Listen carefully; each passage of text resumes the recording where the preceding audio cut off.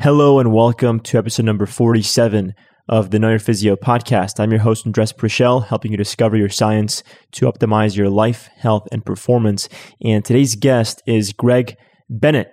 He's one of the most accomplished athletes of all time, and certainly one of the most accomplished athletes alive today, and definitely the most accomplished athlete that I've ever had on my podcast. Greg is a former Olympic triathlete.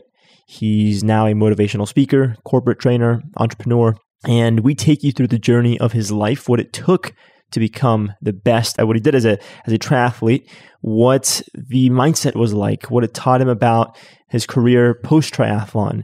We go deep on the science of visualization, how you can train without training, what it feels like to set yourself apart as an athlete in terms of talent, hard work, and opportunity. We talked about resilience, early life experience, and how it can shape the characteristic of resilience. I want to leave the rest for the show. This is really just such an inspiring show that really puts you in the mind of a professional athlete and someone that is simply the best at what they do. So even if you're not a fan of triathlon, believe me, you're going to take a lot from this episode in terms of grit, resilience, and being the best at whatever it is that you do. We go deep on what it takes. So thanks to Greg for joining us. I found out through the podcast, as you'll soon hear, I found out that he actually lives here in South Florida. And so we'll be doing another episode in the near future in person. So let us know if there's any questions that you have, any topics that you want to make sure we cover. It would be our pleasure to discuss them. So anyway, hope you guys enjoy, and we'll see you on the other side.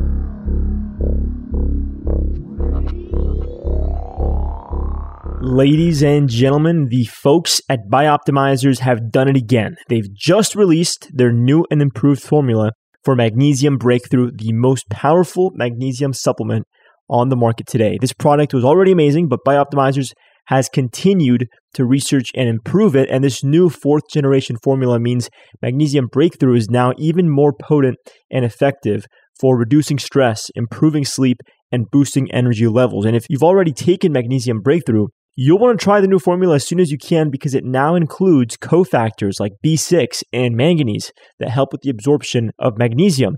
And if you've never tried Magnesium Breakthrough before, now is the perfect time to try it. And here's why. For the deepest healing of many health problems, Dr. Mark Serkis says there is going to be only one answer, and that answer is magnesium. And why does he say that? Well, there's two very important reasons. First, magnesium is involved in 80% of the body's metabolic reactions. And second, about 75% of people are not getting enough magnesium. This is a much bigger problem than most people think because when you don't get enough magnesium, you suffer from poor sleep, low energy, and even higher stress levels. And in every bottle of Magnesium Breakthrough, you'll get 7 unique forms of organic, full spectrum magnesium, which can dramatically improve your health. It can help you sleep longer and deeper, help you reduce stress levels and feel more calm. It'll give you abundant all-day energy to win at life. And because it supports mental awareness, Magnesium Breakthrough can help you to finally feel like yourself again.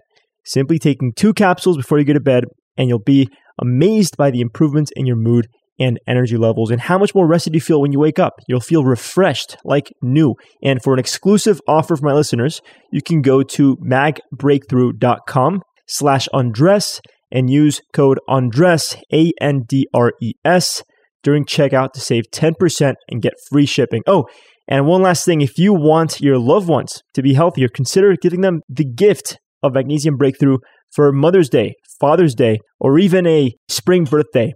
Again, that special link is magbreakthrough.com/Andres. That's magbreakthrough.com/Andres. One more time, magbreakthrough.com/Andres, ANDRES. Use code Andres during checkout to save 10% and get free shipping. That's all for now, folks. Have an amazing rest of your day. Hope you enjoy some good sleep and some nice, calm energy with your magnesium.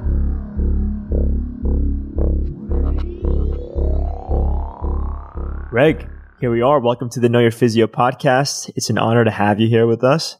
I really want to dig into all things, athletic mindset, endurance, podcasting, so many different topics that I want to pick apart And this is typically not the case with my guests. I typically have a bit of an introduction prepared, but you have such a rich history as a motivational speaker, as an athlete. You know, you've done so much. I figured the best way to do this and to really do it justice, if you could sort of take us through some of the incredible competitive lifestyle that you've maintained and the kind of things that you've accomplished as a triathlete. So not my typical introduction, but welcome to the show. Honored to have you here with us. And yeah, if you could take us through your pedigree. I'm very honored to be here. You know, and I guess I can give a quick rundown of my past life and my life currently. So yeah, I'm originally Australian, as you can probably tell by my accent. Now living in South Florida. And as we just said pre-show, we're only an hour and a half apart. And we're like, we should have done this in person, but that's for a future date. We'll do a follow-up. But I found the sport of triathlon when I was about 14, 15 in the mid 80s. By the late 80s, I had was racing professionally. I still went to university and did a couple of degrees, but during that study, I was still racing professionally. And then I continued racing professionally for 27 years and retired when I was 44. A couple of Olympic Games and a few world titles later, the body had kind of said, that's enough. And I feel incredibly grateful for being able to follow my passion and get everything out of myself, squeeze every little bit I could out of myself, physically, mentally, emotionally, you know, the whole lot in that 27-year period.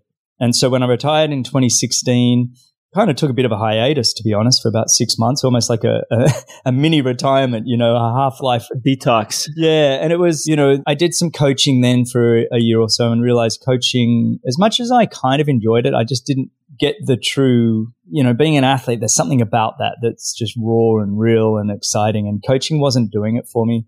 I actually started my podcast in 2019 and just like you, just wanted to learn from the best and get the great thought leaders of the world on my platform and have conversations with them. And for the most part, it's somewhat of a triathlon podcast because that was the low-hanging fruit. I could reach out to great triathletes and coaches. But I've really enjoyed the conversations with entertainers and entrepreneurs and doctors and alike, a bit like your show, just trying to learn from the best. And we were talking pre-show about how much we've both been able to grow and learn just by having this weekly conversation with exceptional people. It really is a fascinating place to learn and grow. And since that podcast, you know, this last 6 to 12 months, I've taken a role with a company called Any Question, which is an app that basically was designed because someone was listening to my podcast and thought, well, why can't I ask the world's great thought leaders questions? And so that guy's name is Ed Baker, who was the head of growth at Facebook and then became the head of growth, a little ride-sharing app called Uber, and built that to what it was. And then he's now my business partner in building this new app called Any Question. So it's amazing how when you put yourself out there, there's a vulnerability to doing a podcast. And, you know, it's a little nerve-wracking. I don't know about you, but you get a little bit nervous and you don't know, you know, where you're going. But I think that it's amazing how the world can offer up certain things if you just put yourself out there and you keep moving. So that's my life in a nutshell. We can probably get into a bit more detail on different phases of that journey, but, you know, I just want to give you a bit of a recap. Yeah, I mean, like I said, this is not typical for me. I typically don't pull up like my guests have, you know, X degree here, X degree there. Maybe they won this, they won that, but you have over 500 wins. 500 race starts. No, 100 wins and 500 races. Yeah, that's but right. Over 100 wins. Like, I mean, I'm looking at this, like there's a Wikipedia here. This is unbelievable. I mean, and then your wife, you guys are the world's fittest couple. Maybe another lifetime ago, but yeah. No, it's unbelievable. And it's so cool to hear that the podcasting has been such an immense outlet for growth, considering how much you've grown just being an athlete. One question that I have for you is, you mentioned earlier, you kind of recognized that you had enough. And how did you recognize that? Was it your body telling you that you had enough? Was it the people around you telling you had enough? Was it an age thing? You know, how did you know when enough was enough? That's a really good question. And it's probably a bit of all of those things, to be honest. I think, look, you know, I think I won my last big race in 2013, I think 2014, and I was 41, 42. And the body was still going pretty well, but I did notice the next couple of years after that, my run speed just started tapping out a little bit. And it was taking me a lot more to get out and do the consistent work. To the point, I had a laugh once with a friend of mine, Hunter Kemper, who's one of America's greatest triathletes. I think he's got like 7 or 10 US national titles, but a really good guy. And we were both sitting on the pre-race press conference and he said, Greg, you know, what's your morning routine to get out the door to train? I'm like, well, I often sit in an Epsom salt bath or a hot bath, and then I do some rollers, and then I do some light PNF stretching with my wife, Laura. And then I'll go and do a 3 to 5K warm-up jog, and then kind of do a little bit more loosening up before I do whatever my main workout's going to be. It was such a process just to get the body warmed up and moving again before I could do anything of quality type work. And he just laughed, and it was that kind of, I was becoming the old man of the sport to some degree, and it was taking a lot more in terms of body maintenance to keep it going. And the one thing I always loved was I loved what they would call the hard work, the going all out in the swimming, the biking and running, and the speed and the endurance and almost what you'd call the suffering side. Maybe I'm a bit sadistic, but masochist. You're a masochist. Yeah, but I love that. And what I didn't love was doing all the little things. So doing all the rollers and doing the stretching and doing the baths and doing the ice bath recovery. And that stuff started to weigh up. And I always said passion's the first thing to go. And when your passion goes, everything goes, right? Your body starts falling apart because you stop doing the little things right. You don't perform as well because suddenly traveling to races isn't as much fun or whatever it was. And so it was kind of a snowballing effect that the passion to do the little things wasn't there. And the results then started to suffer in my second to last year. And then I did one more year where I only raced maybe 4 to 5 times. And there was no wins. In fact, I had some big leads off the bike and even got run down. And it was just kind of like, hang on, the run's meant to be my strength. And it was like, okay, it's time to step aside. And like Laura said, my wife, and I'll probably refer to her throughout this conversation because she really has been my rock. She's like, Greg, you've had your turn. It's time to let somebody else have it. And when you get that mindset, you've had your turn. You get to, even my brother said it once, he said, you work so hard for so long. It's like you get to rent being the best in the world just for a moment in time. And I said, that's exactly it. You never own it. It's like you get to rent it for a split moment and then there's somebody better, faster comes along or your body breaks down, whatever it is. And yeah, so that was it for me. And 2016 when I was 44, it was like, okay, I got to retire on my own terms, but that passion had just started to wane and it was time. Wow. And, you brought up something that really struck me when you said the passion goes first. And I'm wondering if this concept was something that you discovered through triathlon or if you had been familiar with this previous to triathlon, or if it's someone else. Like, how did you uncover that? How did you know that the concept of passion going first was like the red flag? For me, it was because I'm a very passionate type person, and my drive to success and the drive to get more out of life and keep pursuing always, I knew it came from this deep down desire to do something special. I look at life that we get this short amount of time on this planet, that we all have an end. And we don't know when that end's going to be, which makes life kind of exciting. But it's kind of, I want to squeeze as much out of life as I can. And when you have that kind of mindset and you wake up with that every single day, that this could be my last day, let's give it a good crack. And then I've been able to channel that kind of mindset into the area of swim, bike, run, triathlon, that I love the people, I love the pushing myself, I love the racing, I love everything about it. So I was truly passionate about everything involved in it, that I knew because I was that kind of person that when the passion starts to wane, and I knew there'd be a point, I kept waiting. I mean, I was getting pretty old and I was still loving it. And I thought it did. It finally, I was actually almost relieved when my passion started to wane. And it was almost like I've ticked every box that I could have hoped to have done. Well, not every, that's not true. There's things on my resume I'd love to have added, but it was definitely, if you'd asked 17-year-old Greg, would you want this career? I would have said 100% yes. It was, I had some regrets, but not massive. And so, yeah, the passion, like I said, it finally went. I just knew that I was that kind of person that when that stopped, I was in trouble. And you find that the people that you surround yourself with in triathlon, that they did it for a similar reason, or it was a similar passion. Did you notice a similar sort of personality? No, I think everybody's very different. Like, we're all individuals. I think some people, a lot of people get thrust into things because they have tremendous talent and ability, and they find themselves being very successful for whatever success means to them. But they're fairly successful and they're actually not passionate about what they're doing, but they feel like they have to do it. I mean, Andre Agassi is a great example of that, the tennis player of the 80s and 90s. I mean, the guy was phenomenal, but hated tennis. But he was good at it, and that's what he'd spend his life doing. And so he had this real struggle with doing something. So I think we're all very different in the way we approach it. Even my wife, who, became one of the greatest female triathletes in the world, and she was very different to me. She's very analytical and very, very factual. She really manages her emotions very well. And whereas I'm a bit more all over the place, and I feel like, depending on your emotional character, it almost determines how passionate you can be about things and how it affects you. It took me a lot to manage my ego, manage my expectations, all of these things that can be generated when you're too passionate. It took me a lot to try and find that let's not go too high, let's not go too low. It took me a long time.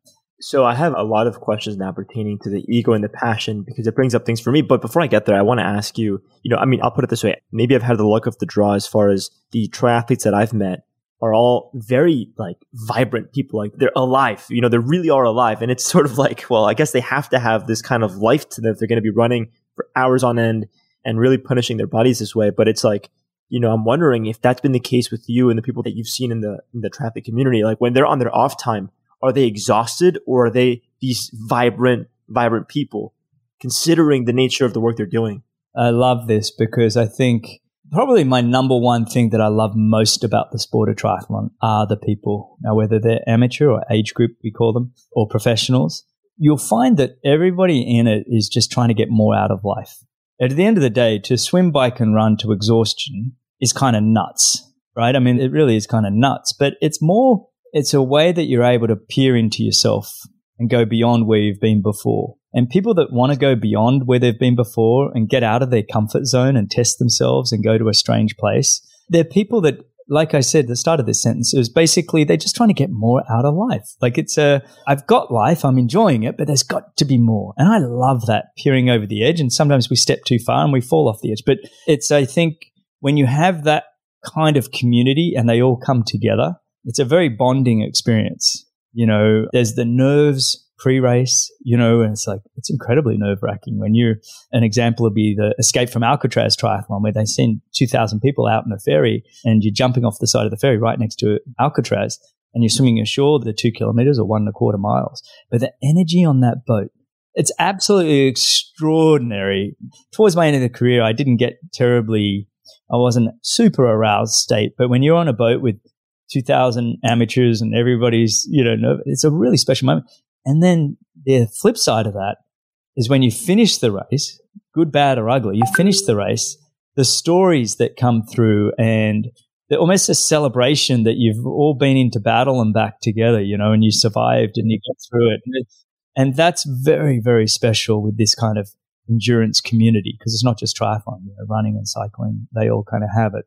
And I think that's what I thoroughly enjoyed very, very much. And let me ask you something. For the people that are tuning in that have no idea what a triathlete or a triathlon even is, can you break down the distances?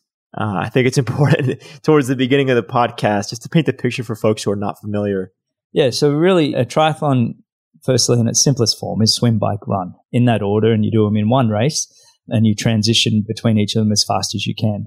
They vary in distance anywhere from very, very short, what we would call super sprints, where you might find even at your local YMCA or anywhere indoor races and things where it might be a 200 meter or a couple of 100-yard swim onto a sort of 5-mile bike or, whatever, 8-kilometer bike.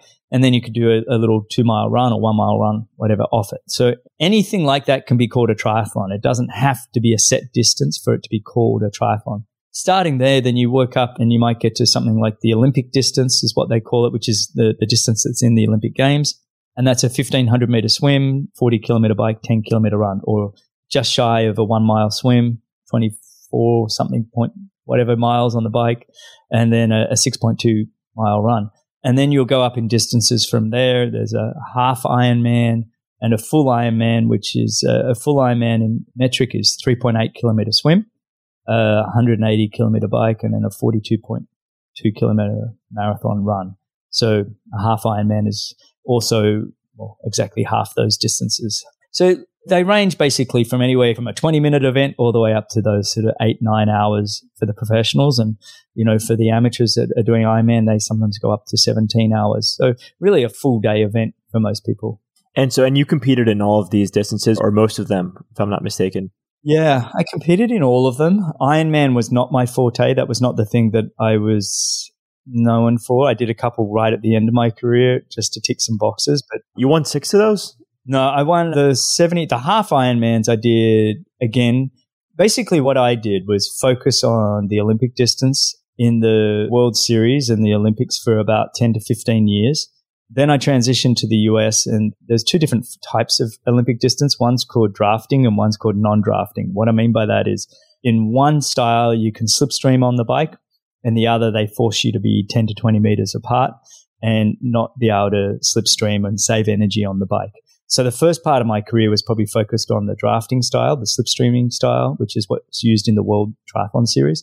And the second part of my career, I really focused on the non-drafting or the individual format, which there was a big professional series in the US that's why I transitioned my career over to the US with pretty big prize money that I really wanted to do well at. And then towards the end of my career, once I was about 40, I switched over and started doing some longer ones, the half Ironmans. I think I did about... Right, so the half Ironman is the 70.3. That's where I made the mistake. That's right, 70.3, yeah. So that's, what is that? 1.9 kilometer swim, 90 kilometer bike, and a half marathon, 21 kilometer run.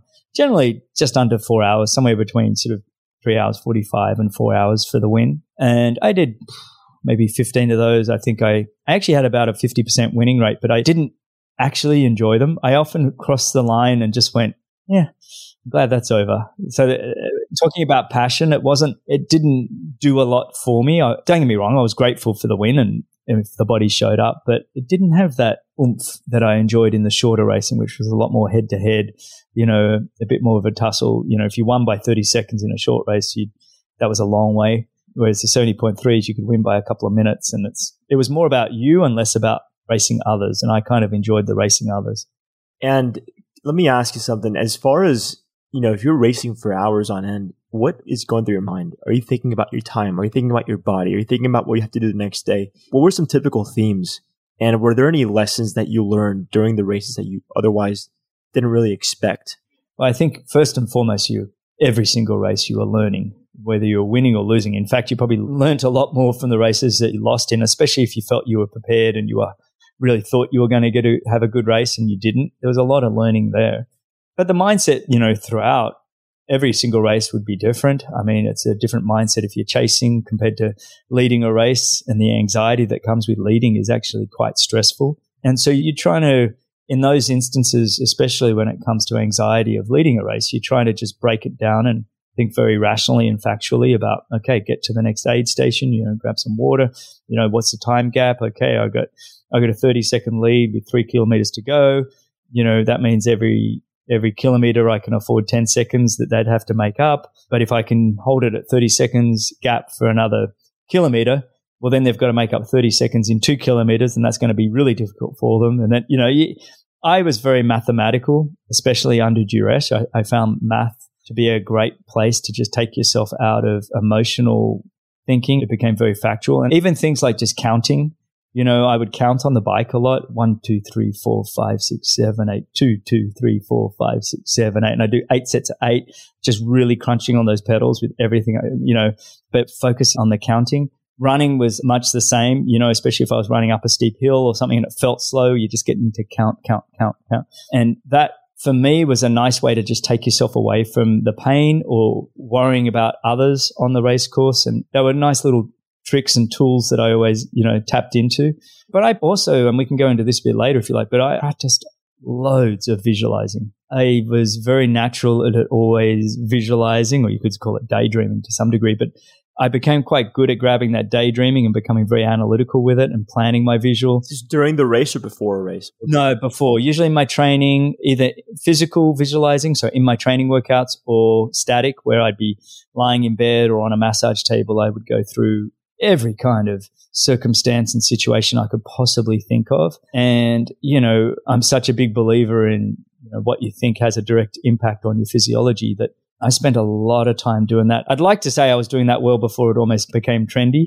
Did you discover it yourself, or did someone teach you? Yeah. I found it very empowering. In fact, I was almost too good at visualizing that, Laura used to say it wouldn't let me visualize in sort of December, January, February, because I'd be going too hard in my training, because I could hear the commentators in my head. I could hear the athletes breathing on my shoulders. And I'd go too hard too soon in training. And, with it being a long year, Laura used to say, you're not allowed to start visualizing until March 15 or whatever. And it was true. It was like, I found it so empowering that it often got in the way of just consistent good training without trying to have great workouts early on in the year. That's interesting. It's like a lot of people, like their significant other will give them shit about what they do or what they say. And it's like, you're getting shit about what you think or what you might be thinking or imagining. You know what I mean? Well, she has to deal with me when I'm broken or injured because I've gone out too hard for the year. So she's just protecting herself from later on. Oh my goodness. Only between triathletes. That's amazing. So one thing I wanted to ask is as far as, your unique advantage, right? Because you're objectively, legendary in this world and forever will be. It's like, was your unique advantage these tools, tips, and tricks that you had discovered, or was it a genetic advantage or your training? Like, what did you feel really set you apart? Oh, that's a big question to unwrap. Well, first and foremost, I probably had some talent. I'm not going to shy away from that. I'm not one of those people to sit here and say I didn't have a little bit of talent. Obviously, I think I had a reasonable VO2 max and I could sit at a... What was your VO2 max out of curiosity? I think it was like 78. I don't think I ever got over 80, but I only got tested when I was really little. Well, really little, 21, 22, whatever. And I remember doing a test actually. They were testing a lot of Aussies, and this is before Sydney got the Olympics even, but I think they wanted to get Australian athletes into the right sort of sports. And they said, Greg, we're going to send you down to Adelaide to go to the institute down there cycling. You should be on the track doing the 4,000 pursuit cycling, and because we think we can train you up and blah blah blah. And I said, well, I don't want to be a cycler, I want to be a triathlete. And so it was funny because years later the athletes that came out of that institute program included like Robbie McEwen, Stuart O'Grady, Brad McGee, some of the biggest names in cycling you could ever imagine. Like they took on the world, and we can talk about this later, but the kind of training they were doing, for a 4K pursuit race on the track, they were riding 1,000 kilometers a week. Just crazy kind of work. And I did the same kind of crazy work in triathlon. But, so for me, yes, there was some natural talent. I grew up in a sports mad family. My older brother played professional rugby for a number of years post high school. And, he's the real athlete. He could turn on a dime, could run, absolutely fearless. I didn't get that at all. I'm not fearless like him, but he would tackle a monster guy on the wing, just running him down. And so I came from a family where, firstly, we were sports mad. Secondly, my mum and dad really encouraged us to go see the world and say yes to every opportunity out there. We were privileged in the sense that I could go out and explore the world and challenge myself and always know I could come home and there'd be a bed for me. And for me, that's the ultimate privilege to have, parents that love you and there's a bed if you fail big time and then allow you to reboot. And I was given that opportunity. And, even when I did have my first full-time professional year after university, I actually had some injuries and the money wasn't rolling and it was tough. And it was nice to be able to come home and, I was waiting tables and everything and I'd pay mum and dad rent that kind of way, but it was still way cheaper than living on my own. And, I was 23 at the time and they were still letting me, crash at their house. And that for me, I don't take for granted. I felt very privileged for that. And then I think the next phase is I joined a coach by the name of Brett Sutton. And Brett had this old school kind of philosophy of training that was very, very big work, a lot of interval work broken up. And I embraced that kind of work. I actually loved it. And I would see other athletes in the training squad that were in, complaining or moaning. And I would get tired, but I kind of loved the thrill of trying to see what I could do every single day. And I don't know, maybe it was ego or whatever else. I never wanted to shy away from that. I kind of wanted to always be put on a brave face and just dive into it. And I think because I embraced that really, really hard work, I learned to work very, very hard. Now, that was great, but it also made me very, very tired. And during that period, I don't think I probably got the performances that I should have because I left a lot of it in training. So I had to learn a lot from that and grow from going, this sport is far more than just hard work. Hard work is a big ingredient. You got to love it.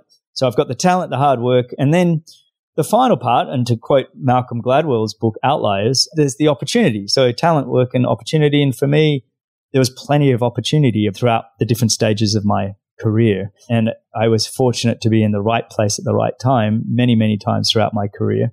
And that I've got to acknowledge as being a huge part of my success. But even if I really wanted to break it down even further, I'd have to say meeting Laura, my wife, in 2000. And like I said earlier at the top of the show, I was a very passionate guy and very emotional and blah, blah, blah. And to have her be my even keel, somebody that has centered me and that was when, if you look at my performances, there was a real acceleration to going to world number one and, and then hitting all the big professional wins that I did in the US was after meeting Laura. And I think, aligning those with all the other things I've mentioned, I think that was why I had some success. So it was a matter of alignment. And I'm a big fan of that book. I think the biggest theme is in Malcolm Gladwell's book, Outliers, is just how circumstances can really develop some of these people in ways where they become outliers. It's not like they just put in the 10,000 hours. It's more like they have circumstances that just kind of lined up. And it seems like this was the case for you in a lot of ways. You had that safety net at home. You had the right trainers. You had the right partner. And you really enjoyed that hard work. And something that you were describing was, there was something about that hard work that perhaps wasn't actually benefiting your training, but you still loved it because it kind of gave you this resilience. And on the topic of resilience, why do you think you were in favor of that? Why do you think other people shied away from it? Is there something particularly in childhood? Is there a lesson that your parents taught you? Like, what is that? Yeah, a great question. And it was actually something I was just talking to a friend of mine who's an ex-professional hockey player. He played for, 2 Stanley Cup winner, Brad Richards, amazing hockey player. And we were chatting about it the other night. And for me, it's probably a way that I was dealing with the insecurities that I faced as a teenager. And I know a lot of kids going through life right now understand what I'm talking about. High school or middle school, even in the US. You're talking to me, man. That was me. Yeah. Well, I think it's almost all of us. I think you have the people that look like they cruise through high school and they have all the friends and I still think they're putting on a front. I think that those developing years when we're just trying to figure out who we are and those insecurities and where do I fit in? And I think I carried that with me for a long time. And when I found triathlon when I was 15, 16, and I became known as the triathlete. And this is in the 80s where there was nobody knew really what a triathlon was, but that was what I became. And I think because it helped me through those years, the sport really helped me.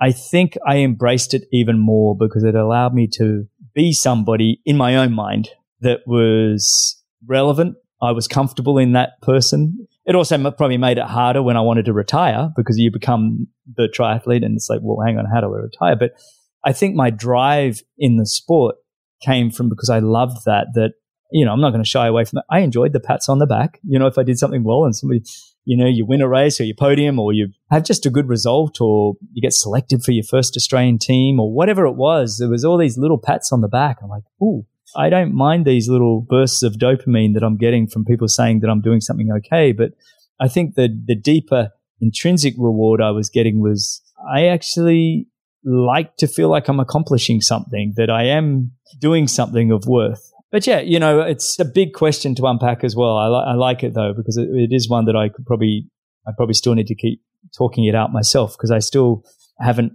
fully understood why I love punishing myself so much. Yeah, no, and I appreciate taking us through that. It definitely seems like it's a recent theme to you. It's something that you're now unpacking and starting to really dig into and understand. Maybe we'll get to learn something. Maybe you'll get to learn something on this episode as we record. You know what I mean? 100% you do. Only through conversation, right? I mean, that's how it unpacks. I love it. Yeah. Yeah, well, I have a follow-up question that could help us here. It's like, how have you maintained that deeply ingrained part of your identity in other outlets? Meaning like, of course, as you moved along the spectrum of passion, I'm sure that facilitated this process. As your passion for this sport started to dwindle, maybe you start to understand that you had to maintain this identity, but in somewhere else where you could maybe discover that passion. And so how have you been able to maintain that identity aspect to this in other places? Yeah, I think, to be honest, when I first retired from the sport, I thought I was ready. I thought this is going to be, I'll be fine. It actually did take a little bit. I went for some high performance jobs with USA and a triathlon and Australia triathlon, and I thought it was going to be no brainer. They were going to give, of course I'm going to get them. And I didn't get either of them. I'm like, crap, I think you get to this point that you feel like you deserve it because you've spent all this time. It's like, no, the person that deserves it is the person that makes it happen, right? It's not, you got rewarded. I got rewarded for what I did in that time. And so that was a really good wake up call for me. And now as I've sort of transitioned past that and I've become very accepting of who I am now, and I look at myself in 3 parts. So I'm a dad with 2 kids and my family. And so my family is really critical to the equation, and that's who I am. My health and longevity and what's important to keeping my body going, and, how do I keep the vitality and everything else in my life. And then finally, my work. And, working with, like I mentioned earlier, with Any Question, they're my 3 parts. And what was fascinating was probably the most exciting part of this last sort of couple of years was getting to know Ed Baker and then having him see value in me beyond Greg the athlete. He actually saw Greg, the guy that can contribute to building hopefully one of the biggest apps the world's ever seen, right? So it's like he saw more in me, and that value that somebody has. And for a retiring athlete, and again, I was talking with Brad Richards about this, it's interesting how people will value your performances as an athlete, but then as soon as you're done, it's like, okay, there's a new crop, new breed. Like I said, you rent it for a while, and then you it's a little bit of cast aside. And I'm okay with it. I'm not complaining one bit. I'm just saying that's the reality of being a professional athlete. But then to have somebody value you, that you can contribute at another level on another thing, all of a sudden you feel reinvigorated. And that same kind of energy that you put to sport is now like, okay, it's to this business. It's to working with building the right team. It's building the product. It's whatever you need. And it's a different kind of way of channeling your efforts into something than sport. And sometimes it's infuriating because with sport, you can just push yourself harder or whatever. When you're building a business, there's a lot of patience needed. There's all these other kind of things that, as athletes, they're not natural areas we go to. So for me, that's been truly valuable. I'm not sure if I've answered your question, but that's kind of been my process. You have. And as you were answering my question, there was a quote that came up for me. I just looked it up just to make sure. It's from Carl Jung. And he goes, "The world will ask you who you are. And if you don't know, the world will tell you." And I bring that up because it's funny, but it's like, I bring that up because, you're in a position where so much of your identity was tied to this professional athlete. And then you were kind of at a point where like, the passion is dying, or maybe it's dwindling. I need to figure out what the next steps are. And you're in a position where now this part of your identity was like, what happens to it? There has to be some kind of skill, some kind of value that you can carry over to the next big thing. And maybe someone else had to recognize that in you. And I bring this up because I know a lot of people that, for example, like I love to interview people that are the best at what they do, but they did a complete 180 like career shift. Like I've had people on the podcast that are like NBA Hall of Fame coaches that were originally lawyers. Or I had Romero Brito, the artist, and he was originally going to law school and then he became an artist. It's like I have a lot of these 180 shifts, and it's like it comes from a place of a lot of self-awareness, but it also counts to have people around you that are willing to tell you what they see in you, so you can go, you know what? Okay. Because you can be lost. You can be very vulnerable. You don't know what's best. You think you have to go back into the Olympics to be a performance coach. And now look at how excited you are about this opportunity. There's another good quote that, like I said, I was kind of on the sidelines, for 2016, 2017, 2018, a little bit, just sort of, trying to figure it out. Where's my opportunity? And almost sitting there. And Chris Rock put it best, the comedian Chris Rock. And he said, and I'm going to bastardize this a little bit, but I'll try and tell you. And he said, look, my car was always breaking down. He said, I'd be on the side of the highway, put my thumb out. No one ever stopped. He said, then there was this one time, pissing down rain, and there was an underpass just in front of me, but the car broke down and I had to try and get the car under the underpass. So I decided I'd just forget putting my thumb out. I'm just going to get out and push the car. And as soon as I started pushing, everybody started stopping and helping me push the car. And the point of that story is, once you put yourself out there in the world, once people can see that you're trying, once people see that you're giving it a go, it's amazing how people will get on board and try and help you in whatever you want to do. But nobody's just going to come and grab you if you're just sitting at home going, well, where's my opportunity? You need to be out there. Like you with this podcast, there's a vulnerability. You're putting yourself out there. I know how hard it is to get guests on. You write them, go, hey, you want to come on? It's not easy, right? I mean, it's not easy. And people think it's easy. There's a lot to this. We were talking pre-show about, post-editing and there's a lot in it. But when I saw you on Instagram, and I'm like, and I think you mentioned something, I was like, I got to help this guy out. Like, I get it, right? Because I want to help you push your car. And for me, that's how suddenly life started getting going again. I almost hit this like, where am I going? It's like, oh, here I go again. So that's if anybody takes anything away from this episode, just keep moving and let people know you're moving and get them on board, because people want to help each other. And especially when they see something, a good cause, or you're trying to achieve something, people will get on board and they will help. It's been fascinating for me to watch. So I think one of the first few things that comes to mind for me is it's like a lot of people online, they start to maybe make content or they start their own brand And then they ask people to like, hey, like follow me or repost. They ask you to help them. And it's like, no. Those people end up getting way low engagement. You know, they don't really make anything of themselves. But until they start to just put in the hard work and you start to see how your help can actually influence them, you're much more driven to help those people. Of course, there's exceptions. Like, you know, someone asks for help, and if you really feel like you're in a position to help, you go and help. But I think that it's when you show that you're making the effort and that you kind of depict how another person's effort can assist, it's like it makes a world of a difference. We all want to help each other that are trying to help themselves. It's human nature. And I think that's the beauty of the world we live in now. We can actually see people that are trying to help each other. So I think I don't know if it's at a DNA level or whatever it is, but I know that feeling, and I've had it now experienced on my end, you know, and it's come back a 1,000-fold. So I'm truly appreciative. Well, I appreciate you recognizing it in me and helping me out. It's an honor to be here with you. And, you know, let's jump into the subject of visualization, because I thought that was just fascinating. I had a chance to learn that, you know, when I was doing my degree in exercise physiology. We had a whole psychology class on just visualization. And it's like you had mentioned how back then this was very, very new, a very, very new concept.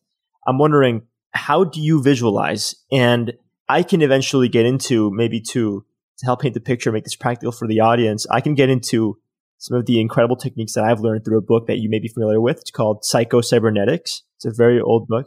I've heard of it, but I haven't read it. But yeah. Basically, it's all about like meditating and visualizing the things that you want to accomplish to the point where your subconscious steers you in the direction necessary to actually accomplish these tasks. And of course, that's what happened. That was the outcome of your training with visualization. So I'm wondering, you know, throughout the years, how did you start visualizing, and how do you visualize today to accomplish all these incredible things that you want to accomplish? Yeah, well, I think in sport, it's a fairly easy concept, you know, and I've got to remember that when I talk visualizing for people that maybe aren't athletes and they're just trying to visualize being the hardest job in the world, being a great mum or a great dad. Like, it's like this, you know, and being an athlete for me, there was the two ways, as I mentioned, there was the physical and there was the static. So when I talk about the physical type training, it would usually start with the drive down or wherever I was going to do. Say I was going to do a run, and that run might be 10 by 3-minute efforts or 1K efforts or whatever. On the drive down, I would decide what race I'm visualizing, the course, the weather, you know, temperature, time of day. Then I would picture the athletes, and I'd list out usually 10 to 20 athletes in my head, but maybe pick 3 to 5 that were going to be the big game players. So I hate to interrupt, but did you ever share this with them? Did you ever tell them, hey, I visualized racing with you? Oh, yes. I have a story on that, actually. It's quite hilarious. Then I would go down and do my warm-up. And in the warm-up for me, because it was triathlon, in the warm-up, I'd be talking about the swim. There'd be a commentator. So the commentator's in my head. And that commentator would be calling the swim and bike in my warm-up. And this is already getting the blood flowing, you know. It's like the heart rate starting to rise just through visualizing. And then once I get to the workout, and I would design my workouts so that they would be great for visualizing. So something like 10 by 3 minutes is actually a great visual workout, because I'd have 1.5 minute recovery. And during that 1.5 minutes, I'd have the commentator come back. Generally, during the 3-minute effort, I'd be punishing so hard the commentator wasn't that strong, but I'd have an idea of what was going on. And so I would say I'm getting off the bike, you know, I hit my watch and away I go. And it'd be like, okay, Greg Bennett's, you know, 1 minute down from Craig Walton, who's had an epic, you know, swim bike. But Greg's over with Simon Whitfield and Bevan Doherty, and it's a big group getting off the bike together. And they're just going incredibly fast, you know, whatever. That'd be the one. And then I'd finish that first one and be like, okay, they're 1K in. You know, they've taken 15 seconds out of Craig Walton. Simon Whitfield's fallen off the back, but Hamish Carter and Greg Bennett are now starting. And I would plan the next kilometer. And then I would kind of go through 1K. And then, you know, I'd always make sure I won. It was my race. A critical piece of the puzzle. Yeah. I mean, look, every now and then I would visualize. Actually, there was quite, because I was always fatigued. You know, you got these mass training blocks that you'd be in, and you'd turn up and my legs would be shot and just feeling awful. So then I would change the visualization to be like, this has been the hardest bike in the world. These guys are all fried. And I'd slow down everybody around me, right? Just to make sure I could still win. It was like, and I'd still get through my workout. So that was kind of one way of doing it, that it got me into a heightened arousal state for that physical training. And then the other would be more just lying on the massage table. And, you know, for years, I had my good mate, Marcus Mejias. We'd come over most afternoons for a hour massage for years and years. At least 5 times a week, I was getting kind of rub downs. And And he was just really awesome. But I would often just lie on that table, facing the hole. And if I had a race coming up in a few weeks' time or whatever, it was getting closer, I would run through it. And for me, that was all the way through, from swim, bike, run, to the point that I could make myself sweat profusely on the table. And Marcus would know that, like, you're getting deep into your visualizing state. I'd be like, yeah, and he'd know not to interrupt. And generally I'd go through a whole race in, say, 20 minutes or so, but I could see and feel everything in my body moving without it becoming muscle tense, but just more, I just really believe that I'm like, if I can think about it with this much emotion, I'm affecting my hormones, which obviously is affecting my physiology. So it has to be working. Like people would always laugh, is there a way to train for a race without actually having to train? Well, visualizing, I'm not saying you can replace it, but it's a powerful, powerful tool. And even like you said, on the subconscious level, that it carries over into then everything you do beyond the massage table you get off, and the way you're thinking, the way you're eating, hydrating, everything becomes about that performance in a few weeks' time. And then always the visualizing the night before a race. So I would go through and go, okay, I'm waking up if it was New York Triathlon, which started at 5:45 a.m. on a Sunday morning, I'll be like, okay, I'm getting up at 2:45 a.m. and this is what it's going to look. And I would step through every tiny little thing that I could think of. And it wasn't always perfect, but I would go through that visual and all the way through to the warm-up, all the way through to the gun going off, doing the whole race, all the way to the end. I'd do that one right through, and then we're like, okay, time to go to sleep, not allowed to think about it anymore. And generally I'd sleep pretty well if I did a really good job. So that were the two big ways I did it with sport, sort of the static, lying in a place, and the one when you're out there actually feeding into it on a constant basis. I mean, this is just, you are so gifted in being able to paint that picture and train your physiology, and you literally are engaging in training. I mean, from the book that I mentioned is an old book. They mentioned studies from back in the 1920s where people are literally thinking about the training and about shooting the perfect free throw in basketball, and how those people ended up making just as many shots then as the people that actually went in and trained physically. And it's like, that was one example. Those were older studies, but then all the way up to my classes in psychology and physiology, like, you get to see the influence that visualization has on like neural circuitry and muscle memory. That'd be so cool to study that. I'm jealous. That's very cool. Yeah, no, it's super cool, but it's like, one thing is learning about it. The next thing is like hearing about this. The way that you're describing it, you're sweating. Other people can tell that you're in this phase. But we can all do that. It's like I've taken up tennis the last couple of years, right? It's something Laura and I can do. We can sneak out while we've got little kids so we can go play tennis together. And I'm loving, we're quite competitive. So we basically will warm up for about 20 hits and then we're like, okay, let's play a game. Let's go. Because that's what makes tennis fun for us. It's like we dive for every ball and there's some days where Laura's just like punishing me, right? I'm 2 games down and it's just like, I'm like, oh, I get to practice visualizing again. I get to practice word affirmations and turning that negative thought back into, I belong. I can do this. I'm athletic. I'm powerful. Bend the knees. I can see myself in the next shot really hitting winners, forehand winners, or slicing a back, whatever it is. And suddenly you just start with, and I can turn it around and suddenly we're 2 games equal or whatever. It's like, I get it. I get what Nadal and Federer and tennis is a brutal sport like, because the game starts after every point. It's stop, start, stop, start. And you have these moments where you get to collect your brain again and go, even if you're down 2 sets to love, and it's a 5-set tournament, you can turn it around. And you've seen it time and time again with Djokovic, Nadal, and Federer. Have you ever seen guys like this that can just keep turning it around? Yeah. That is some of the toughest mental training you could ever imagine. Don't get me wrong, they're physically gifted, but the way they can come from behind and turn, that negative to a positive stance is unbelievable. Yeah, I mean, you're getting those sort of like downloads between sets, and the way that you were doing it while you were getting a massage. I mean, I don't know how long the massage was, but I imagine, 1 hour, 2 hours, 3 hours. And it's like you're spending that time learning. A lot of people, I think, in this day and age are so preoccupied with like the notifications on their phones and their email and their social media or texting. And it's like they don't give themselves the opportunity to. We're always on, mate. We're always on. Imagine if we took the time to just reflect in those, just for a moment, for the next step in the day, the next step at work, the next step in our project, the next step in our brand. It's critical. I was talking to Dr. Tommy Wood, who you should have on your show. He's come on mine a number of times and he's a good friend and he's just absolutely brilliant. And we were talking about how life these days, in its simplest form, is really easy, right? We're comfortable. We all have what we need. But unlike 150 years ago, we never turn off. We are always on. And that's our kryptonite right now, is that we're looking at screens. We have things dinging us, dinging it.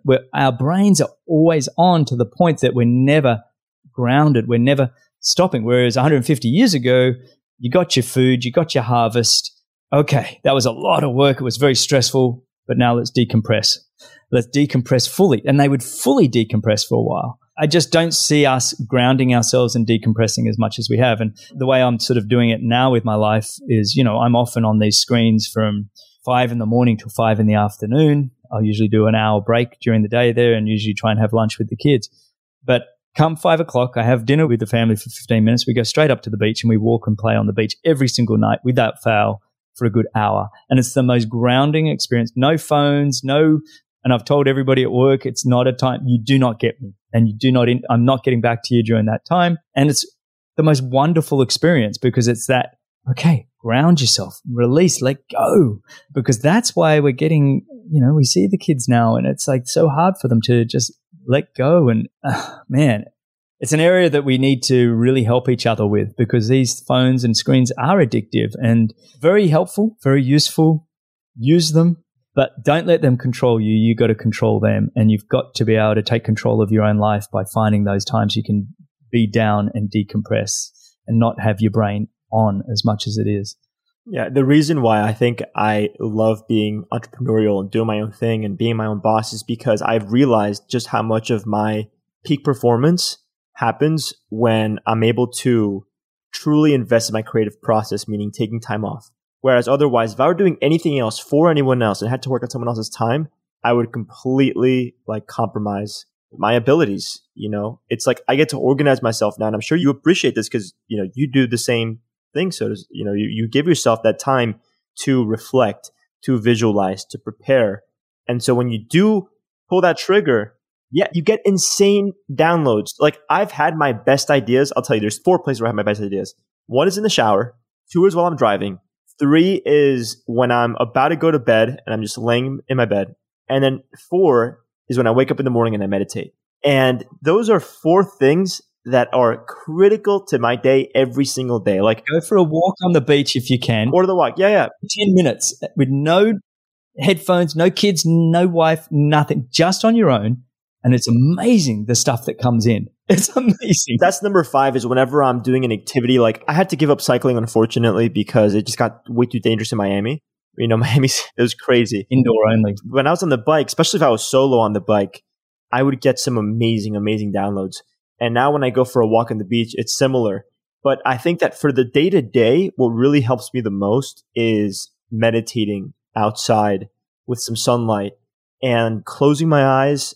And I kind of have a visual of what I'm going to do that day, and I take myself through what I'm going to do. So, for example, today's meditation, I visualized having you on the podcast. I visualized the meeting that I had, a bunch of different things, and I clearly visualized what is it going to be like? How am I going to be? How am I feeling today? And how am I going to use it to my advantage? If I'm going to take any supplements, am I going to do exercise before or after this? And it's like I organize my day according to what works best and the kind of downloads that I receive. And it's been just fundamental for my personal development, personal growth, and opportunities that I've had.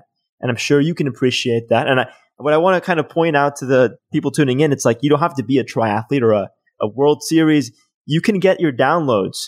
Just give yourself the opportunity. Yes, exactly. And I love your 5 things that you pointed out there because I think they're all so valuable that it's like, don't blast music on while you're in the shower. Use these times to not have anything coming in. And what I've been doing a lot in my morning workouts, which these days is only about 45 minutes in the morning, is for the first half, I kind of would do an audio book, usually one to do with product development or something. I'm trying to learn drinking through a fire hose in this new tech space. So I use it as a time to learn. But then I also take out the earbuds, leave my phone and earbuds at home. And then I'll go for my little jog walk for 15, 20 minutes just to go, okay, it's not about work now. This is my time to decompress again. And I think these little moments in time not only make me better at work, not only are good for my health, I'm a better dad and I'm a better husband because you turn up. You're now ready again. You need these they're like little micro reboots, and the creativeness comes in. They're so valuable. I love it. Yeah. And, I'm always looking to learn more. So I'm listening to podcasts. I'm consuming content, and And all the time, like it's like any chance I get, I want to learn. But I've realized that to do the things that only I can do, the things that I can do best, I have to give myself the opportunity to download what's unique to me. If I'm always consuming someone else's content, those aren't original ideas anymore. Maybe it's supplying me with certain ideas, but then to integrate it and to create my own, I have to give myself the opportunity to self-reflect. And that's where I visualize. Yeah, man, I'm sure we can have several episodes on just the topic of visualization. I was curious, you've spoken a lot about your wife. I'm wondering, how did you guys discover each other and how did you know that dating a triathlete was the best decision? I know a lot of people that I've met personally who are so into their field, they go, I don't want to learn any more about this. I want to date someone that's a complete polar opposite. And the reason I bring this up is because I think it has a lot to do with your personal health and wellness as you've described. And for the young people out there that are looking for their significant other, what kind of tips can you give us in that realm? Yeah, well, I think it's funny, Laura and I have been together for 22 years now. And, we have a 2 and a 4-year-old kid. I'm the old dad in the playground, but it's like we wouldn't have had it any other way. We got to have our kind of life and careers together before kids. And now we have kids together. And, I had dated several women before Laura. And it's all about sort of figuring out what you do and don't like in people, right? That's the whole point of dating, is kind of going, what kind of person am I after? For me, when I met Laura, it was just easy. It was just easy the very first time. Obviously, she's a beautiful woman and had all that attractive side of it, which, without sounding too shallow, or cheap or whatever you want to call me, there is something about the attractiveness of somebody. And I was like, oh, she's pretty hot. And I think we never really dated because I was living and training in Canada, Victoria, Canada at the time. And she'd come up to do a bit of a training camp for a couple of weeks. And I think she was injured on the first day. So we just ended up hanging out. And it was so easy in the sense that I remember just going out for coffee and she just made me laugh, right? At the end of the day, it was very simple, very easy. She then went back to Florida. And we decided to meet in Chicago. And then I said, I'm going to Australia to train. And she said, oh, maybe I'll come down there as well. And because we were traveling athletes, we ended up moving in together right away. We'd never gone on a date. We just kind of hung out in this training camp at Victoria. But it was one of those where there was never a question of, will we make it? Are we the right fit? It was kind of like we just were. And this is where I don't like to give any advice on this, if I must be honest, because if you want to talk about one of the greatest gifts I was just given, and I feel privileged to have been just given it, whether you call it fate or whatever it was to get this magnificent wife that I have, right? And it always surprises me when I wake up each morning and she's still here because I'm like, wow, that's pretty awesome. I've been truly blessed. And in terms of making a relationship work as both athletes, that just takes a lot of communication. We communicate as much as we can. It's hard when you're both really tired. And it's not to say it's all roses. Our relationship hasn't been all roses, of course. No relationship is, and every relationship takes a lot of work. But once you find the one that you say, okay, this is it, it's like, well, this is what I'm going to work. This is my goal for the rest of my life, is to work on this. It's not work on it for a few years. It's, I think the takeaway here is you were just able to be yourselves because there wasn't an expectation to sort of be the couple or to have to make adjustments. It's like, you guys are both athletes. You guys are both doing what you do as individuals, and that kind of mutual respect and things just making sense. And of course, a level of attractiveness was what brought it together, right? Yeah. I think Laura's described it really well. She's like, look, we were good athletes before we got together and we became great athletes after, right? Because I think we had that. I brought this overwhelming passion and enthusiasm and love for what we do. And it's not to say Laura didn't love what she did, but I just probably brought this next level energy. And she brought this level-headed, rational, control the ego, control the expectation, analytical way of looking. And we balanced each other up, And I think having each other for that, having somebody that could be at home that understands the lifestyle you want to live, because it's a lifestyle. Our job was as much a sport or an occupation as it was a lifestyle. And so when you've got somebody on board that fully understands the importance of sleep and hydration and nutrition and bodywork and biomechanics and mental health and general health and all of these aspects, they understand it because they're wanting it for themselves as well. So you're growing together of building this lifestyle of going, how do we optimize the lives that we have?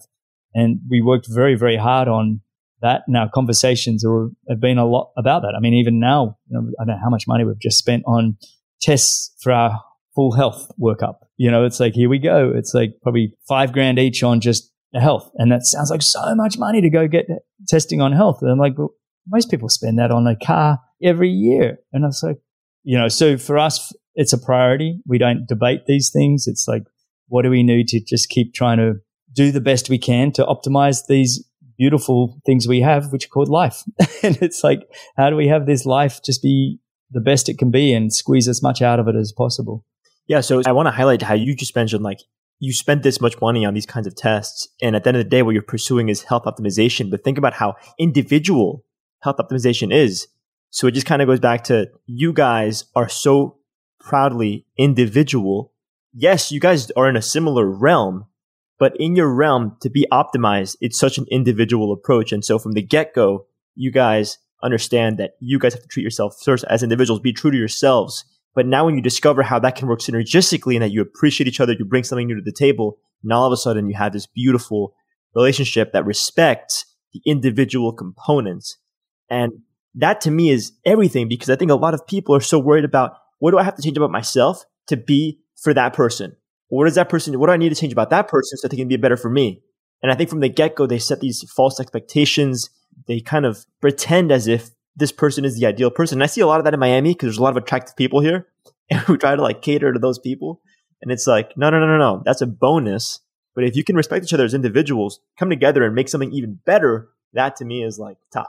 And I think you just nailed it. If you're with somebody and they're not making you a better person, that person's not right for you. If they're making you feel less, if they're making you feel no better and you're not growing or feel like you're going anywhere, then get out. Your partner is there to help you get more out of yourself, to help you recognize things in you that you haven't seen before. We often play probably once every 2 years, in fairness, a game where we just sit down and we point out each other's strengths.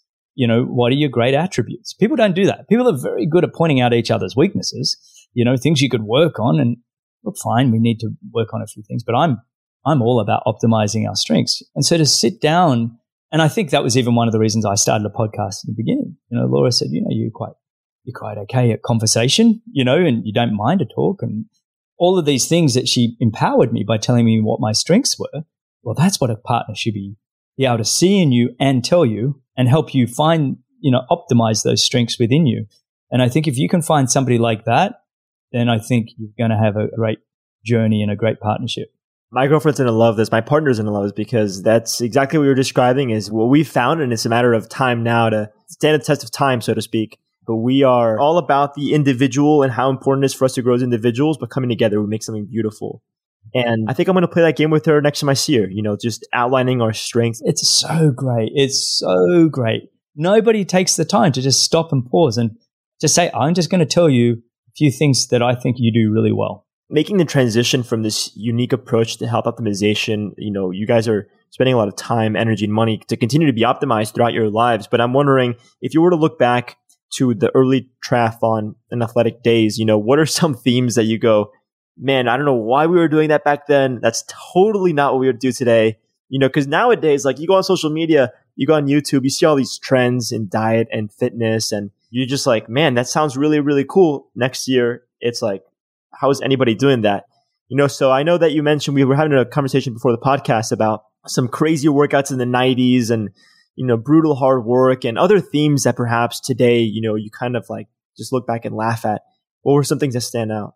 Yeah, well, it's a good question. It's, where we are today, first and foremost, is when we look at high performance sport, we look at the wellness of an athlete, right? Sleep, nutrition, hydration, their mental health, their general health, biomechanics, all of that is huge priority. And then we do the physical training as a part of that.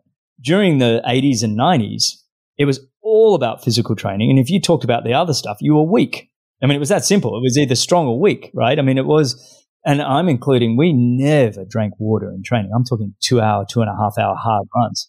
As you pick up your water, we were dehydrated. We were fueling completely wrong. It was all about carbohydrates for the longest time. They'd have carbohydrate parties. And, it was just, the biggest thing we had going wrong was we had egos attached to the physical training. Whoever works the hardest will be the greatest, full stop. And so, an example for me is I remember getting ready for the 2000 Olympic Games trials, and I was with my coach, and it was early on a Saturday morning, and the gym upstairs in Christchurch, New Zealand, where we were training, It's just above the 50-meter pool. This is before the earthquake, and a beautiful complex. But it was a kind of a dark and dingy gym, and there were just two treadmills set up side by side in the gym, and it was just me and my coach.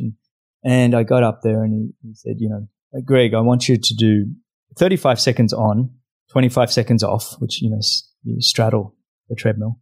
With the 35 seconds on, we'll set the treadmills to 22.5 kilometers an hour, so about just over 14 miles an hour, and at 1 degrees, So basically sprinting for 35 seconds and jumping off for 25 seconds. And he said, I want you to do that until you drop.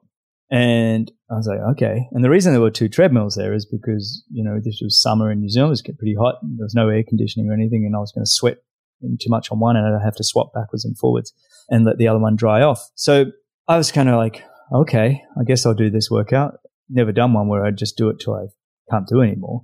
And so away I went. And the first sort of probably 50 to 70 were really tough. I was just struggling to find a rhythm. But then I just hit this state of flow, and you hear this with athletes, this ability, and I think Csikszentmihalyi was the guy that referenced it as state of flow, but that ability where you just go into this zone and you just don't even know, it's just so robotic. Anyway, I just kept going, and for 2.5 hours, I just kept doing 35 seconds on, 25 seconds off. And finally, Brett, my coach, who was in the corner, put down his newspapers and said, okay, Greg, that's enough. I'll see you in a couple of hours for swim training. So it was basically just shy of a marathon of doing sprints on and off. It was about 38 kilometers worth of sprinting on and off. Epic workout, absolutely fun to talk about now. Was it the right thing to do in terms of performing? I don't really think so. But I wore it like this badge of honor. And I've got to add that throughout the many years there in the mid to late 90s, I often, was urinating blood, and, they call it exercise-induced hematuria. Is that how they do it? You're a physiologist. But yeah, rhabdo. Yeah, rhabdo or whatever. And look, but I wore that as a badge of honor. It wasn't like, oh my gosh, I'm probably doing something poor to my health. It was like, well, this is how hard I worked. Exactly. If word gets out that, oh, I'm willing to work that hard, then surely everybody's going to cave under my, some kind of stand. It was just like, I look back, I'm like, you idiot. And this is where the athletes of today are just being coached so much smarter. I've had some other great athletes on my show, Michael Klim, who was probably one of Australia's greatest swimmers and multiple gold medals at the Olympic Games and the greatest swimmer of the 98 World Championships, 100, 200 meter freestyle, absolutely phenomenal. And he was just, the same as me, kind of looking back at the work he did in the 90s under his coach, Gennady Turetsky, who was also Popov's coach. Sorry, I'm getting sidetracked here. But the kind of work they did, 100-kilometer weeks, consistent 100-kilometer weeks in the pool, 100 kilometers in the pool, 60 miles a week in the pool to swim a race that takes 49 seconds. And then, the health issues that he's had to deal with and everything post that is really quite extraordinary, because we really just destroyed ourselves. So right now I'm sitting here as a 50-year-old, retired, 6-7 years, just going, okay, what do I need to do to just firstly look after the certain things that I've got going on, because I did damage myself all of those years, and nothing too major, but okay, how do I support my system better now than I did for all those years, especially in the 90s. But when Laura and I got together, we were a lot better, but still probably not perfect in our overall health. Yeah, so one of the biggest themes that I took away from my degree is that the nature of the stimulus dictates the nature of the adaptation. Like the specific way you train is a specific way you're going to perform. And this goes down to the substrate utilization level and every other level that you can imagine. And so it's like, I understand that there's an ego kind of thing, an ego component, and there's like a mental grit and resilience component to just doing something that's way beyond, way beyond. But from an athletic perspective, if you're doing a specific athletic effort, why would you train any other way other than exactly the way you need to train for that sport and build up your ego through other means? Like, look at how specifically I'm doing this, and look at how well I'm sleeping and eating, and look at, XYZ. But it's like, why would you do that? Why would you do that? Well, it's interesting, and look, don't get me wrong. I think in all those years of that really brutal hard work that I did in the late 90s, I learned a lot about myself as an athlete, and I grew tremendously. It's like I talk about that peering over the edge and going beyond. The work we were doing, when I talk about that kind of work on the treadmill, obviously it wasn't it was very specific to the way I wanted to race at 22K an hour. It's the speed of my legs that I wanted to be running, a 28, 29 minute 10K. And so it was specific in that sense, and I'd been doing it for a long, long time. I think we often did very dramatic workouts so the world would hear about them. But, when Laura and I started coaching ourselves in 2004 onwards, there's a lot of workouts in there that I don't share that were my clothing, my sweat stank because of my muscle breakdown, that really acidic. Exertional rhabdomyolysis. That's the word. That's exactly it. Thank you. I'm going to leave the experts talk about that. I mean, I had that just constantly just breaking down myself. And we can go into body image issues. We'd always talk about women, for us men in endurance sports. I remember taking a photo in January in Noosa, Australia. I was in my swimsuit. Someone said, "Oh, let's grab a photo of you and Laura," or whatever. I'm like, "Oh, please don't take a photo. I'm overweight. I'm fat. And this is awful." And I saw the photo not so long ago, the exact photo that was taken probably 15 years ago. And I'm like, "Oh my God, I thought I was fat." And it's like, there's nothing on me.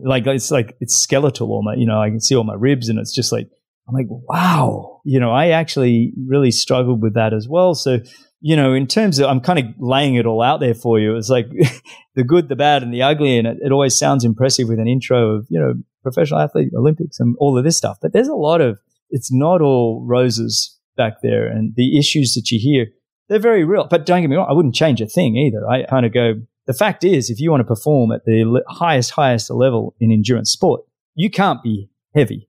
I don't care who you are. If you're carrying weight in the wrong areas, it's going to affect your performance. And this is where coaches have to tread a really fine line when they work with athletes these days, because how do you present that? No, and particularly with women. I don't want to call women out, but it's the truth. You got to be careful. But there's a way to do it. And look, weight should be trained off. And if an athlete you're coaching, a woman in particular, is not able to get it off, then you need to look at her sleep. You need to look at her hormones and her diet. There's more going on. Because if you're training 20 to 30 hours a week, it's not about somebody overeating. You almost can't eat enough at that point. Your caloric burn is through the roof. So if they're retaining weight for some reason, there's other things that a good coach should be able to help with and say, let's look at your hormones. Let's look at your sleep. Without pointing out that, it's a fragile area. You got to be careful. Yeah, there's a lot of really incredible female physiologists and doctors and experts. For example, I had a woman. Her name is Kayla Osterhoff, PhD in neuropsychophysiology, and we talk about like the female biorhythm and how you need to pay attention to that to determine when women should be training more hardcore, when they should be emphasizing sleep a little more, or maybe even like carb cycling, when it makes sense according to where you're along your cycle. I know Stacey Sims is another incredible figure in that space. Her book Roar, and a lot of her content since Roar, because that was published in 2016. We've come a long way since then, but there's a lot of incredible women out there that kind of teach these younger athletes what they need to do to mind their physiology, because between men and women, we're so different. And a lot of women just train themselves as if they were men, and it can affect, all kinds of things. You're going to be coached very differently. I agree. I have a few remaining questions. I know we've been at this for some time. I definitely want to do a part 2 in person now, knowing that you're local to me. I'm wondering, once you stopped competing, can you describe the difference? Can you paint the picture as far as how your nutrition changed? Because when you're training for hours and hours and hours, can you kind of describe how much carbohydrate you were consuming then and how much you consume now? It's funny though. I mean, you actually become quite efficient at movement, and your energy, as much as we would train, 20 to 30 hours a week on average, you become quite efficient at that movement, that your caloric burn wasn't off the chart. And because we were training all the way throughout the day, we didn't have big breakfasts and we didn't have big lunches. We kind of would snack because, you don't want it coming back up. And so our dinners, we would always eat early, often by 4:35, were, big salad bowl type things each of just whatever we were eating at that time, and just massive portions at dinner several hours before we would go to bed. And Laura's metabolism was higher than mine. She was just like churning it over. But my metabolism was actually not super high. I could do a fair bit of work without burning through a lot of calories, so I was pretty fortunate there. But when we retired, it was nice to not feel hungry as much and have to worry about the food. But my wife, as soon as she's had, 2 babies and is breastfeeding, has taken nutrition to another level. It's like now she's growing 2 little people through breast milk. Well, now they're off that. But she's really, I mean, if you want to talk about nutrition and understanding the gut biomes and everything else, I really go off her lead now these days. My focus is obviously on my work and everything else. So I'll come out at dinner and 4:45 when dinner's served or whatever, and I've got a huge bowl of something. Well, not huge these days. It's just a normal portion size. But, in terms of nutrition as a whole, we eat very whole. We try and mix everything up. Everything's about the gut biome, what feeds the gut. That's what we really focus on. Obviously, gluten, mostly free. Really no sugar in the house. We really don't touch sugar anymore. I don't have a craving for it like I used to. As an athlete, you wanted that simple sugars. You needed that. Now I don't crave it. I have a little bit of dark chocolate each day, but it's kind of, I've never been a big coffee drinker, so I have 1 coffee a day. I'm sipping the Lion's Mane mushroom tea, the Four Sigmatic. They sponsored my show for a while, and I sip on that every now and then. But otherwise, honestly, it's fairly simple, but it's nice to be at a point. My point of saying that is I don't crave things like I used to. And that was always like, always felt like rubbish. You wanted to eat these things, but you also had a bonfire when you were an athlete. You had a bonfire in your gut that was just like, could almost eat anything. And now I'm probably more, I can notice how things affect me a lot more. And so you're kind of like, I'm not going to eat that cookie because I want to sleep well tonight. Or things actually, I notice those things. Whereas an athlete, it's just like, you can do what you want almost. You notice how it influences aspects beyond like the physical performance, how it influences like your mood and your mindset. Whereas as an athlete, it's like, as long as I have the calories that are going to keep me going, like that's what matters. That's exactly right. When I started, I really only cycled for about just over a year. Like I got like sucked into it. Like I went head first into road cycling. Never thought, like typically right there'd be a bike hanging behind me. I don't know if you can see. I'm actually selling the bike today. Like today's, we're getting paid for the bike coincidentally. Oh. Yeah, it's a shame. I am getting a gravel bike. Oh, well, there you go. Yeah. So I'm going to keep doing it. I'm not on the road. But anyway, I jumped head first into it.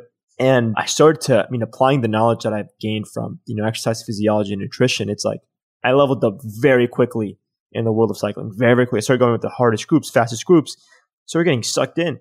And that's when I was like, previous to that, I would never take like sports drinks or, too much coffee. And I started taking the Tailwind stuff and just like loading my water bottles with sugar and like sugar, gel packs. And I started to perform unlike I've ever seen before. But then when I wasn't cycling, I had this craving for sugar that was like, and I would just kind of go up and go down, like, brain fog and then crash. And oh my goodness, like I feel like I wrecked my gut microbiome.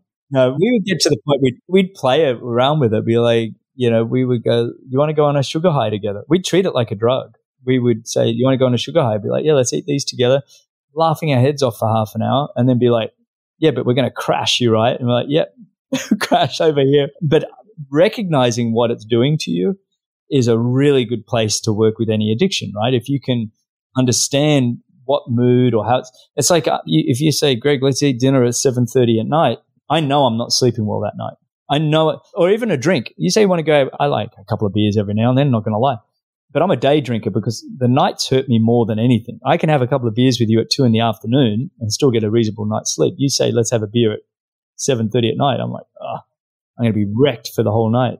Yeah, for me, it was like red wine. I enjoy it, but for me, I was like, the bonus is like investing in longevity. You have the resveratrol, the polyphenols. And then I started to see how it influenced my biometrics because I tracked the BioStrap. I tracked my biometrics overnight. And it was like wrecking my HRV and my deep sleep percentage. And I was like, man, in the name of longevity, I think sleep is probably a little more important. Yeah. There's always one, whether it be the resveratrol or whatever it is. And I was like, yeah, well, I don't know. You can take that in tablet form and everything. Yeah. You can get resveratrol from grapes. You know what I mean? It's like, and then it was the early dinners. Like one of the biggest changes that I made over the past few years to sleep better, feel better, perform better. It's like just having earlier dinner.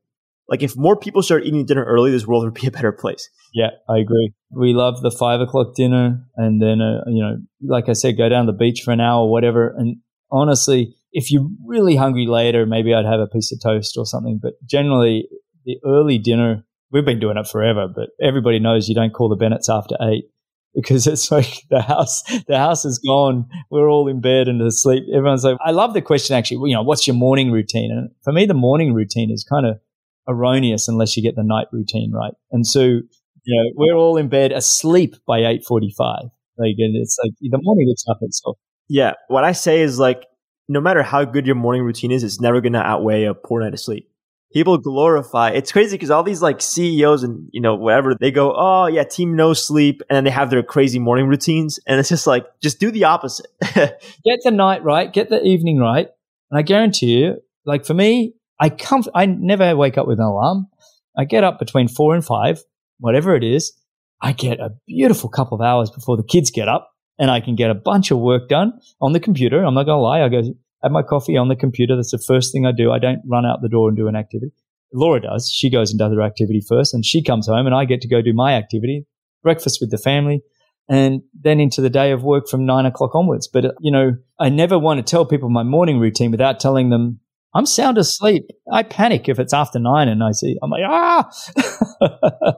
Yeah, it's unbelievable. And before we get off here, I have just one more question. Is there overall, how do you think your knowledge of your physiology has helped you stay and maintain this optimized, healthy life? Going back to the name of this podcast, Know Your Physio, it's clear to me that you have this gifted visceral awareness of your body and your mind. Do you think that everyone should get to know their physiology a little better in the pursuit towards optimal health? Well, yes. I think first and foremost, we should have it in the schools and kids should know everything about their body, right? I mean, it's like that to me it should be at the educational level. The fact that it's not, okay, let's deal with it. The best thing I would suggest is surround yourself with a good team of people. And that includes whether you're using a physiologist or chiropractor or nutritionalist, or build your health team, build your team. I'm all about teams. A lot of my learning, it became through self-experimentation, a lot of it, but I also had great team of people around me, whether it be my massage therapist, Marcus Mejias, or my chiropractor down here, Alex Keith, chiropractor in Portland, Oregon, Dr. Ted Forkham in Australia. I have all these people that have been educating me for 30 years. And now, when it comes to, I've got a little niggle, I know how to use, Graston tools or whatever they want to call them these days, how to scrape. I know all about, dry needling, and I can dry needle I won't dry needle my thoracic or anything, but I know how to do some basic dry needling. I know so I can do basic maintenance very well. I still like to go to a chiropractor every now and then if I feel like my C1 is out and I need an adjustment. I can sense that it's not right. I'm getting headaches or whatever. I can sense these things, but I also got to mention that I'm far from perfect either. I'm not some kind of specimen that we should all look to. I've got plenty. I've put on a few pounds since sitting behind this computer working a lot more than I'd like, and that's something I'm going to have to, I think that my point is in saying that is we're all a work in progress, right? And you just want to keep learning more about yourself. Be good to yourself. You're not going to be perfect. There is no such thing as perfect. Just try and be a little bit better each day, and every now and then you're going to have days where you step a few steps backward because it's life, right?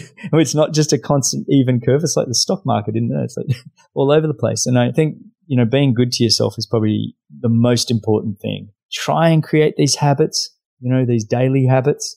They will become easier. That's the whole point of a habit. Just keep turning up, keep trying to do those things over and over again. And it's amazing how, 50 days in or whatever the time amount is that the habit is starting to form. It's like, oh, it's quite easy to stay on top of this nutrition or this hydration or this sleep or whatever else it is or this activity. So, yeah, I'm blessed to have been able to have a career in a lifestyle sport like triathlon and get to learn my health. And now as I look for the next 30 to 40 years that I might have left, if I'm fortunate, I just want to try and optimize the years that I have left. And that's why I'm working with building my new team now of trying to go, how do we keep this body going? Oh, thank you so much, Greg. And I think the last thing I want to highlight here is just how important it is to be your own commentator. Yes. I've got someone in my head the whole time, mate. Yeah. Awesome. Hey, Greg, where can people find you? Well, on Instagram, The Greg Bennett Show, which is the name of my podcast. I'm a little bit active on there. You can even go check out any question. You can download that on your app, either iOS or Android. And, I'm on there as an expert in the triathlon channel. We have loads of experts in the health channel. And we're building out cycling, and we have all the world's greatest swimmers. Actually, our swimming channel is just off the chart. So if you're into swimming, go listen to Caleb Dressel and Ryan Murphy and some of the greatest swimmers in the world and swim coaches answering questions on any question. First hour is free, so you don't need to do anything. After that, it is a subscription-based model, but most of that revenue goes back to all the experts that are answering questions. So yeah, go check that out. Twitter I am on also. I think that's just called Greg Bennett Show. I don't think there's a "the" in front of it. But otherwise, yeah, reach out, anybody. Awesome. Love to hear from you. Greg, thank you so much. Such an honor to host you, and I'm looking forward to the next conversation.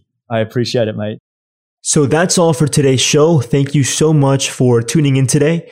For all of the show notes, including clickable links to anything and everything that we discussed today, everything from discount codes to videos to research articles, books, tips, tricks, techniques, and of course, to learn more about the guest on today's episode, all you have to do is head to my website, andrespreschel.com. That's ANDRESPRESCHEL.com, and go to podcasts. You can also leave your feedback, questions, and suggestions for future episodes, future guests, so on and so forth. Thanks again for tuning in, and I'll see you on the next one. Have a lovely rest of your day.